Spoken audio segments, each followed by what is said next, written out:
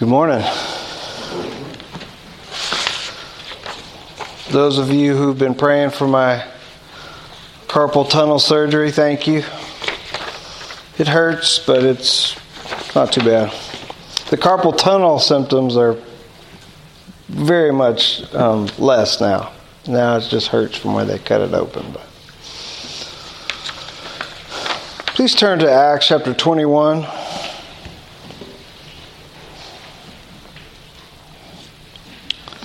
I thought maybe y'all would appreciate this. My nurse was a very sweet woman, very friendly, very good at her job. And she had a name tag on, and I looked at the name tag, and her name was Grace.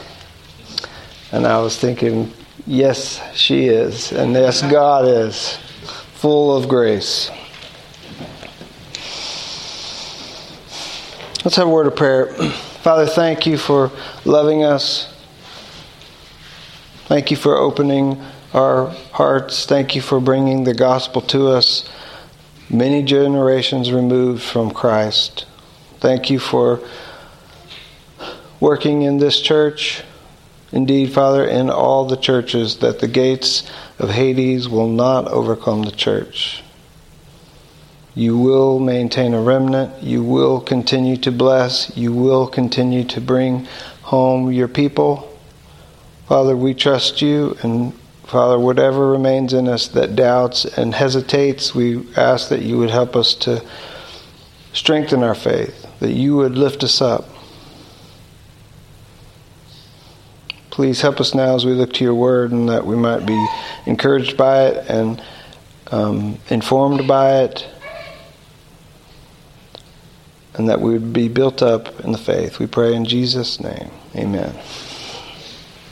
I want to mention this before I forget. We've sang 2 songs today about God as a rock of refuge, or a rock meaning it doesn't move, it holds steady. Rock of ages, cleft for me. You know, when the people live in a time where there's not massive fortifications, a hiding place in the rock is a good place to be. It's when the Bible describes God as a refuge, or even the shadow of a mighty rock in a weary land. You know, the sun, imagine the Middle East, the sun's blazing down, but there's a massive rock and a large area of shade that follows that rock as the day moves on. God is the rock that we've built our faith on, right? The wise man built his house on the rock, and the storm came and the wind blew, but the house was secure because it was built upon the rock. Anyway, we sing about that all the time, and all the time I think about it. I just wanted to mention it before we move on. Last time we discussed verses 1 through 26 from chapter 21. Paul, if you remember, he finally made it to Jerusalem to give the offering that he had been collecting for some time. If you remember, he had representatives with him that were from those various locations for safety purposes, but also to make sure everything's on the up and up. None of this money is going to go missing. It's for alms for the saints in Jerusalem. And also, if you remember, he had made certain strategic decisions to not go to this place or that place because he was intending to get back to Jerusalem in time for Pentecost. Do you remember that? Well, he made it in time. The church in Jerusalem was glad to see him and those who were with him. And if you remember, they warned him. They said, brother, Jewish believers in the church have been hearing bad things about you. They've been hearing that everywhere you go, you tell people that Moses doesn't matter and people need to cast off all their Jewishness. You remember this? And they told him, we need to make sure they know that that's not true. And in fact, it wasn't true. Paul wasn't doing that. If Jews wanted to remain Jewish in their customs, Paul didn't forbid them or tell them not to. But he informed them, this isn't going to make you more righteous in God's sight. We're saved by faith, just like the Gentiles are. There's no need to put on them a burden which you couldn't do either. So they tell him what you should do is go to the temple along with some other men and make a vow and let everybody see that you're still Jewish. You still take part in these things that they care about. And if you remember, Paul did it. This wasn't sinful to do it. He didn't have to do it, but it wasn't sinful to do it either. And he went to the temple. Verse 26, Paul took them in the next day. He purified himself along with them and went into the temple, giving notice when the days of purification would be fulfilled, and the offering presented for each one of them. So they've taken steps to try to get out in front of this rumor that Paul is anti-Moses all of a sudden and telling everyone to stay away from Jewish customs. In fact, he's making a very serious vow in accordance with Jewish customs. Well, let's read. We have a fairly long passage today, but it's a lot of narrative. We'll read from 27 of 21 until 21 of 22. When the 7 days were almost completed, the Jews from Asia, seeing him in the temple, stirred up the whole crowd and laid hands on him, crying out, "Men of Israel, help! This is the man who is teaching everyone everywhere against the people and the law and this place. Moreover, he even brought Greeks into the temple and has defiled this holy place."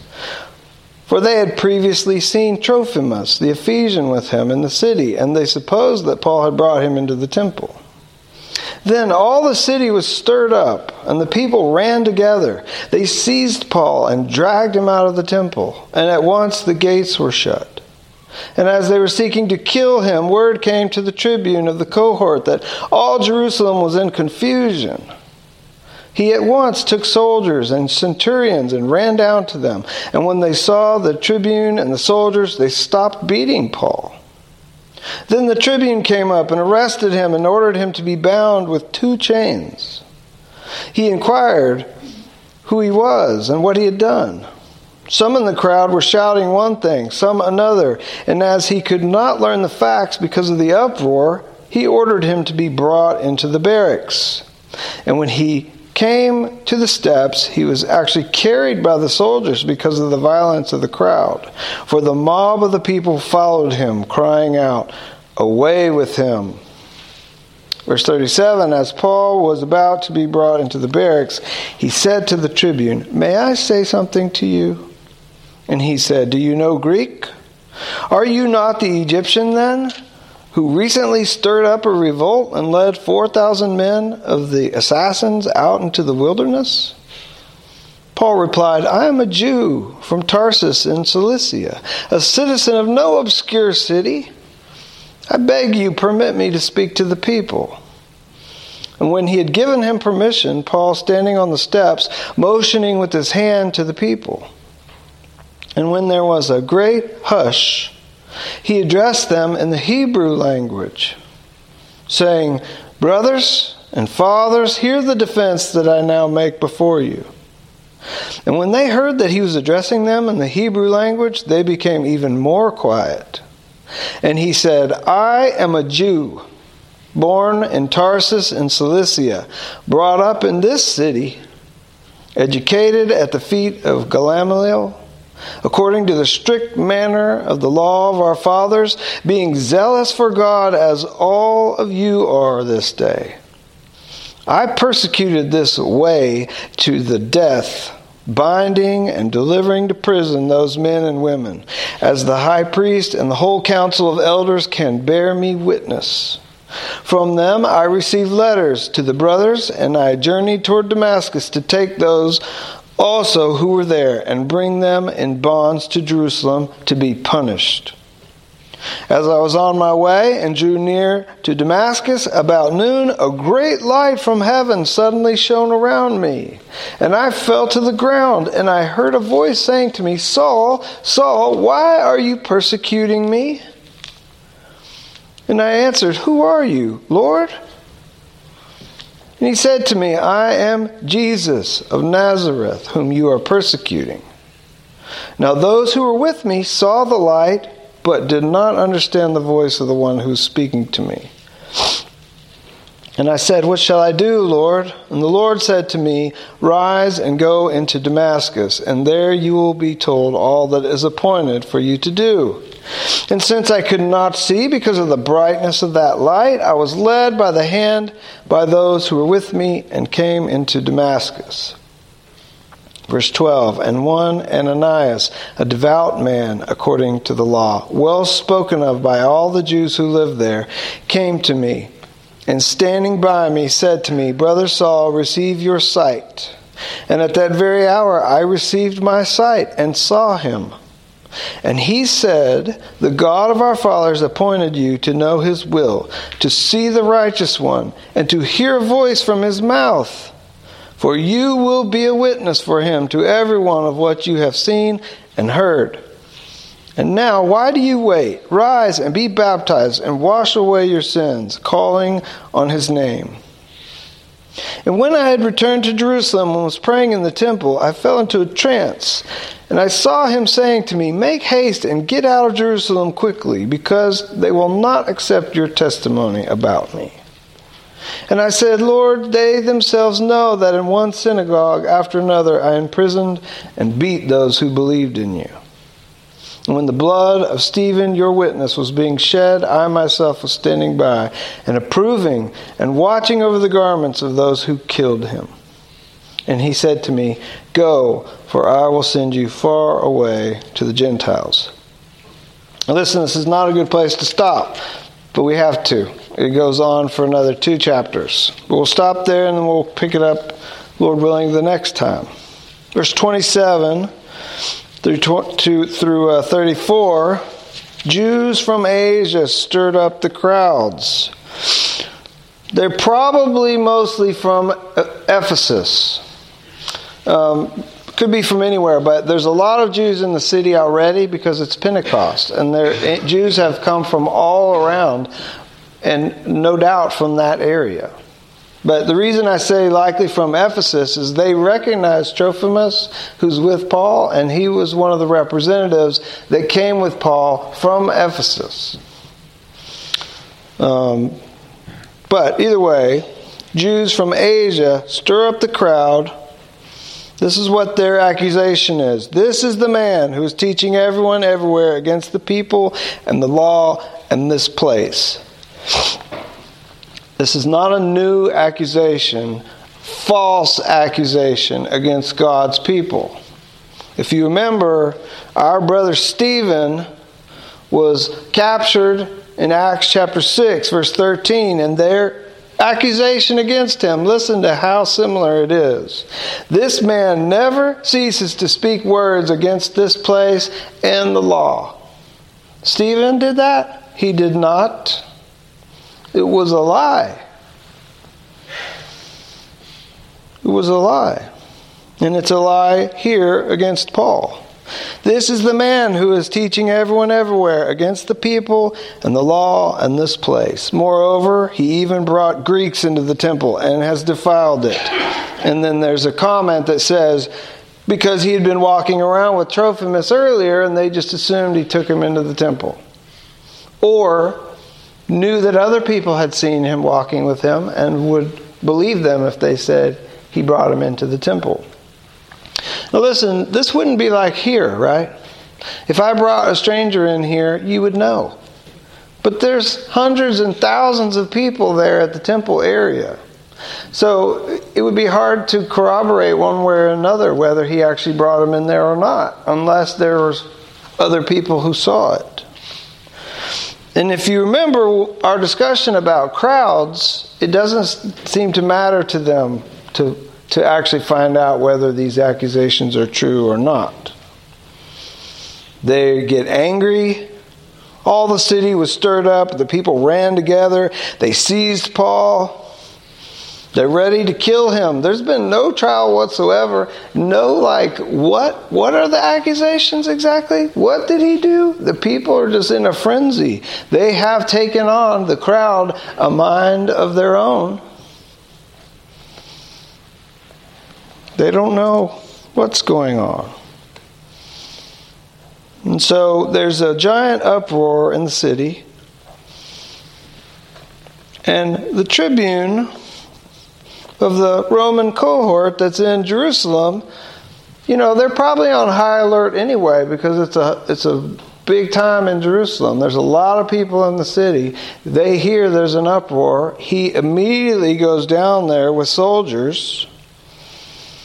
Verse 32, took soldiers and centurions and ran down to them. And when they see the Romans, they stop beating Paul. Right? He's had no trial whatsoever. They're beating him.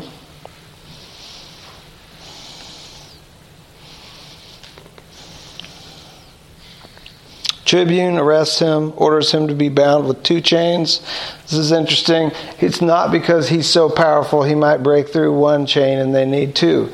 Likely chained on one side to one soldier and chained on the other side to another soldier. 2 soldiers chained to Paul, likely. They order him to be brought back to the barracks, but they actually have to carry him above the crowd, it seems like, or away from the crowd, because they're going to, even though the troops are there now, they're still going to strip him away from them and kill him. Verse 35, because of the violence of the crowd, for the mob of the people were crying out, away with him. Not like, please make this guy leave, but away, like, kill him. Let him not be anymore. Away with him.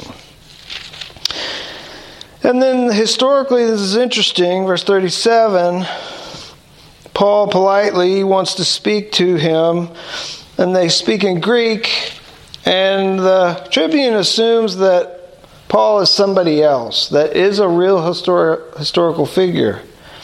There was a man that had recently led a revolt of 4,000 men and had fled from the city.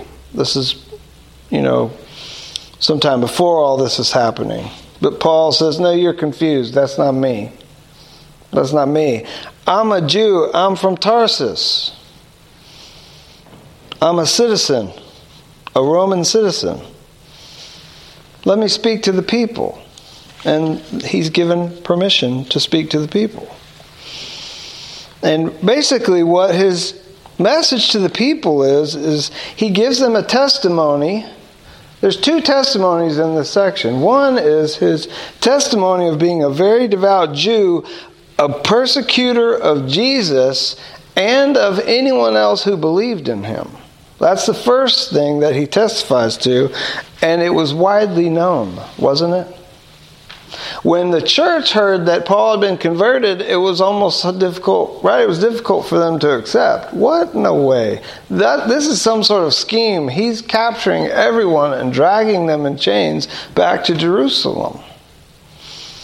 It was hard to believe because he was infamous for his persecution of the church.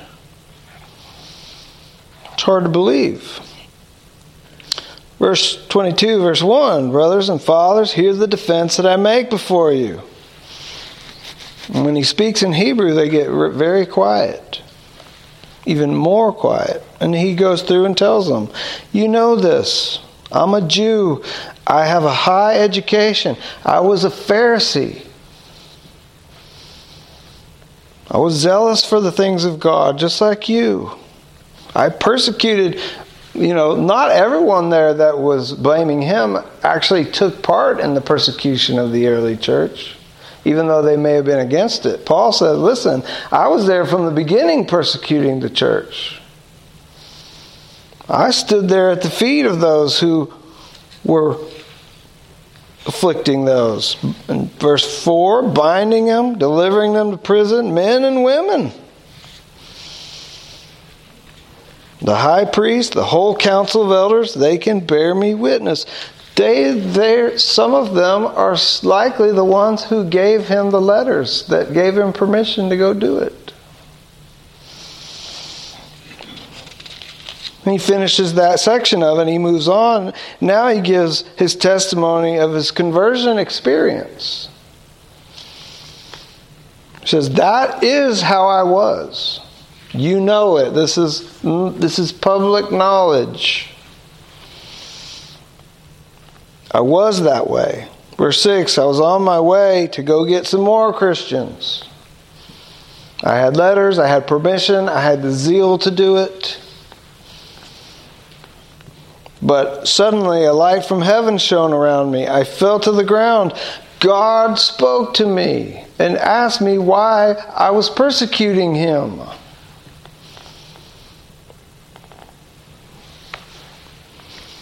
And from that point on, Paul changes his mind.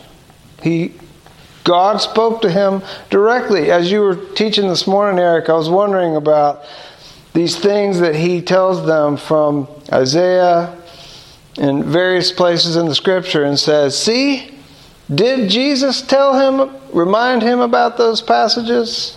Because he didn't realize it before when he was persecuting Christ. You know, Paul often says, I didn't get my gospel secondhand like some of y'all did. I got it from Jesus directly. I'm not sure, but either way, he has a conversation. And he says, those who were with me, they saw the light too. You can ask them.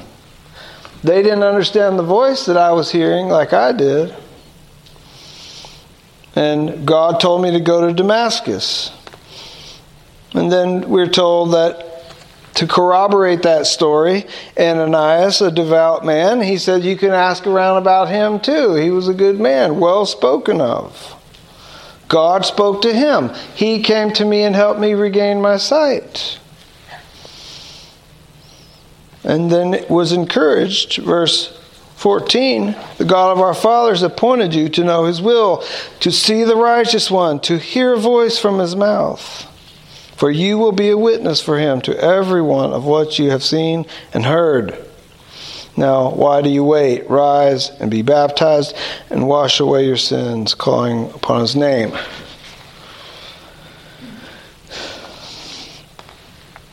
This is Paul's testimony. He will speak of it again. By the way, are you ready to speak your testimony? Are you ready? Somebody asks you, why do you believe in Jesus? What would you say? Would you stumble for a minute? Would you be surprised that they asked you? I hope not. I hope you'd be ready to give an answer.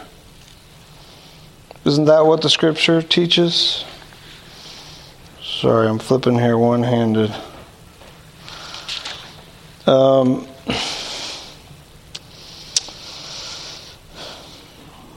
Peter 3, verse 13. Now, who was there to harm you if you are zealous for what is good?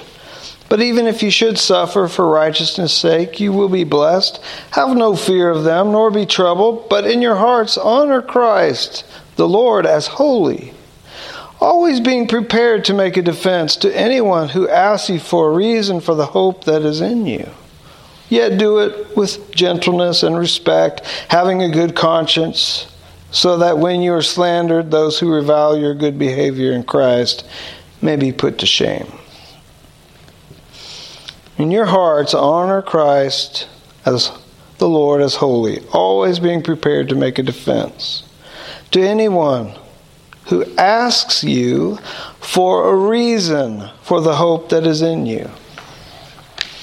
Are you prepared? When somebody asks you, what's the reason why you follow Christianity? It's an old, tired religion. Why are you a Christian? Are you ready? If you're not, get ready. This is a command from the Scriptures. Always be prepared to give a reason. for the hope that is in you. If you're not prepared, get prepared. Paul was ready. This is very interesting because what they're desiring to do to him is bad, and God is using it for good.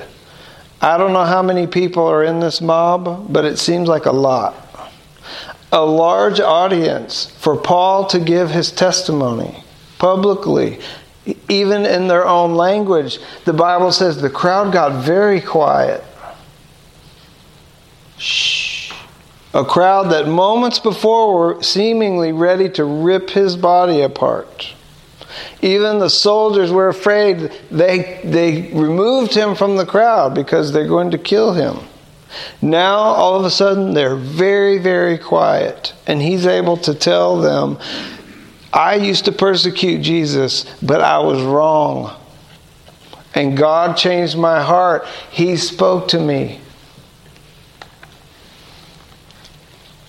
And when he did, I didn't hesitate. I rose, I was baptized, washing away my sins, calling on his name. Verse 17, when I returned to Jerusalem and was praying in the temple, I fell into a trance and saw him saying to me, make haste and get out of Jerusalem quickly, because they will not accept your testimony about me. Paul is reminding them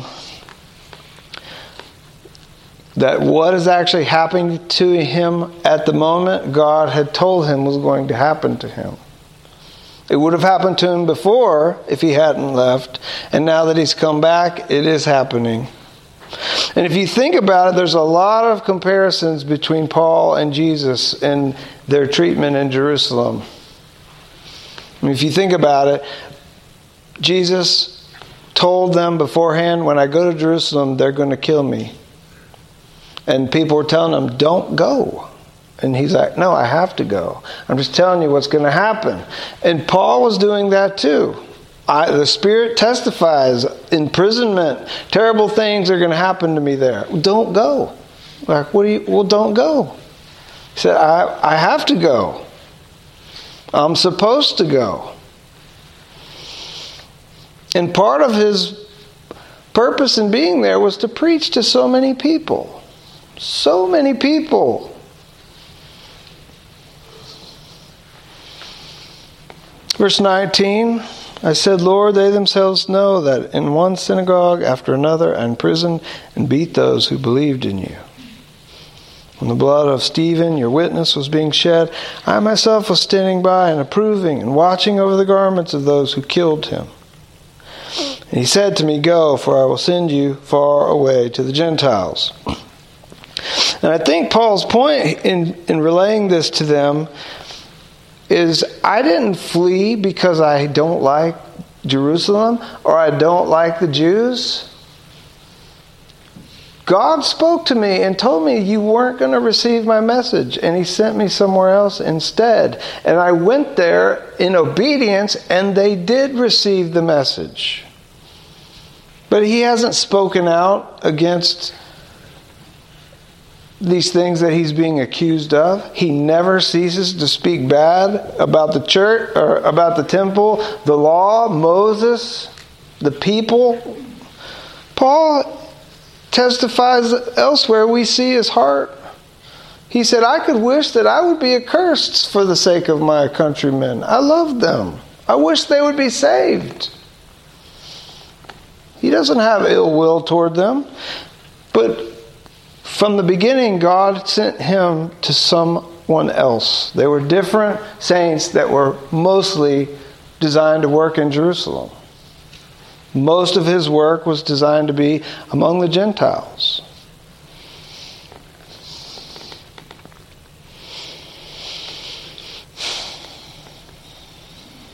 Let's read through the end of verse 29. Just to give us a taste for next time. Up to this word, they listened to him.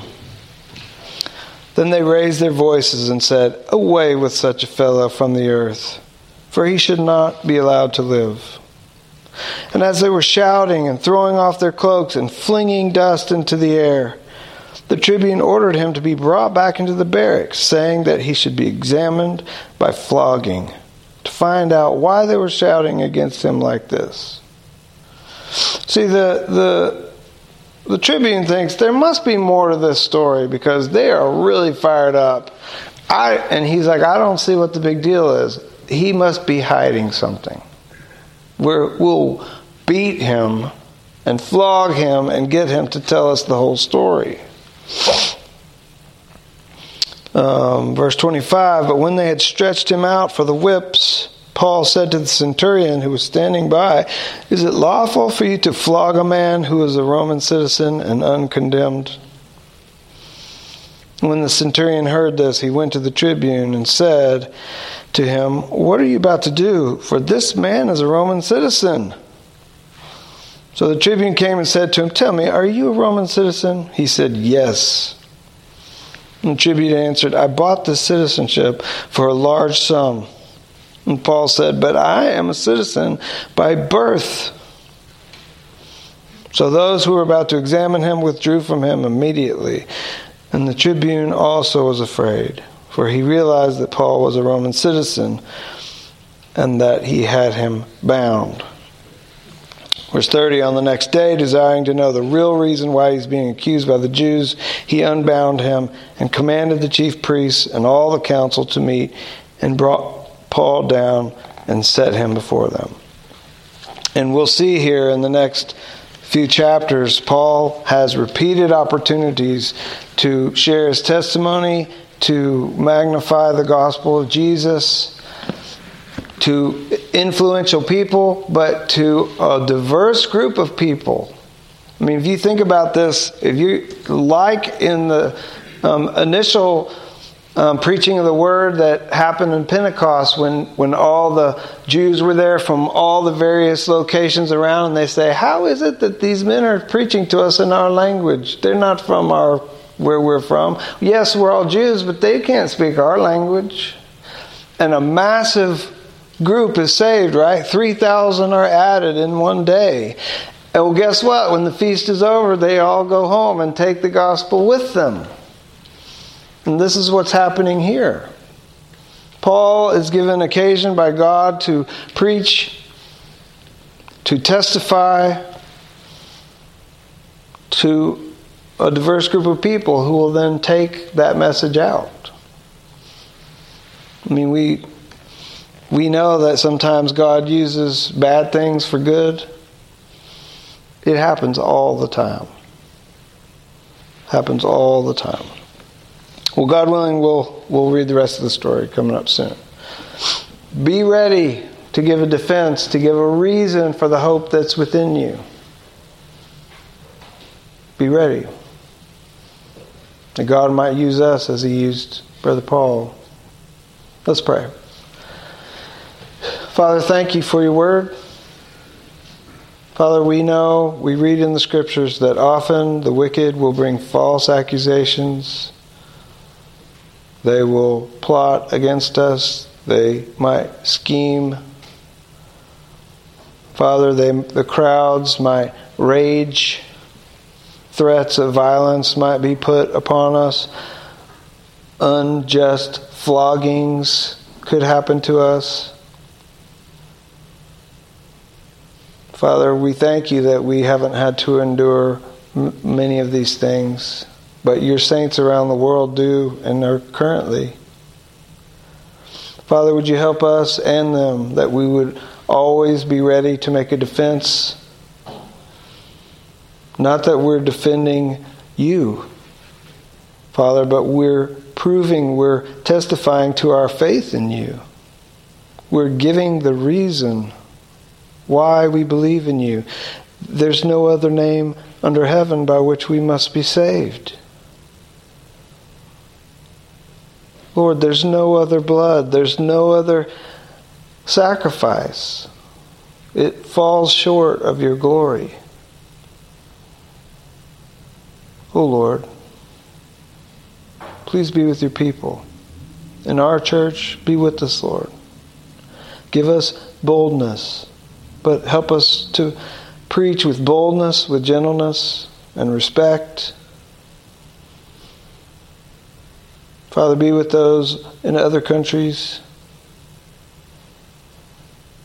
Help them.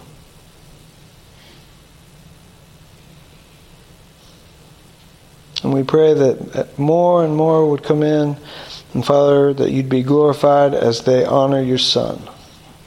We pray in the name of Jesus. Amen.